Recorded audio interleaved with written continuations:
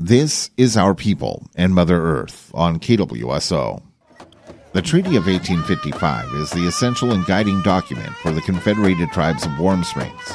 No one knew this better than Wasco Chief Nelson Wawulatum. Hello and welcome to Our People and Mother Earth. Chief Wawulatum became an expert on the tribal constitution and bylaws. He always carried a copy of these documents with him and referred to them often while conducting tribal business. In selecting a new leader, the Wasco people have come to conclude that the right man for the job should have a deep understanding of the 1855 treaty, down to the last detail. At the most recent meeting of the Wasco people, Chief Johnny Jackson shared his wisdom and knowledge of the role of a chief with the people. There's a lot of history along that Columbia River. And many of you people have an ancestry from there.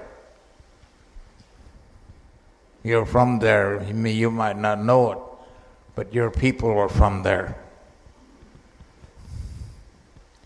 The Smiths are part of the Slockish family. And you hear about that name that a lot of them talk and sometimes criticize down there because they didn't like the stubbornness of him, of the way he was.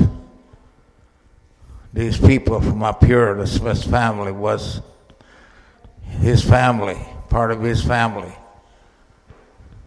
the treaty signer from there. My grandmas and my grandfathers, my dad and them, they all knew. My uncles, Wilbur's dad and them all knew the history of what Wasco was. Sometimes they pronounce it differently down there in different ways, but it's always got the same meaning. Spearfish, they say Wascoopum. On this side, they say Wasco, the Dalles area. That area. The stories there of the Wasco people who lived there till the army come and moved them out, took over their land.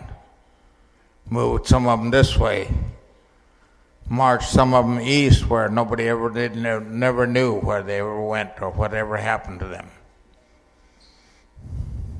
That history is still there, but you'll never see it in history books or you'll never hear the white people talk about it because it's one thing that they don't want to hear that what our old people told us and taught us about the history of the river and the people along the river. Chief Wawulatum was born in Warm Springs on February 27, 1926, to parents Custer Wawulatum and Ida Palmer Wawulatum. He was sworn on to tribal council on June 2, 1959, a week after he became Wasco Chief. By the time of his passing, Chief Wawulatum had served on 17 tribal councils. Thanks for listening to Our People and Mother Earth. For KWSO, I'm William Robbins.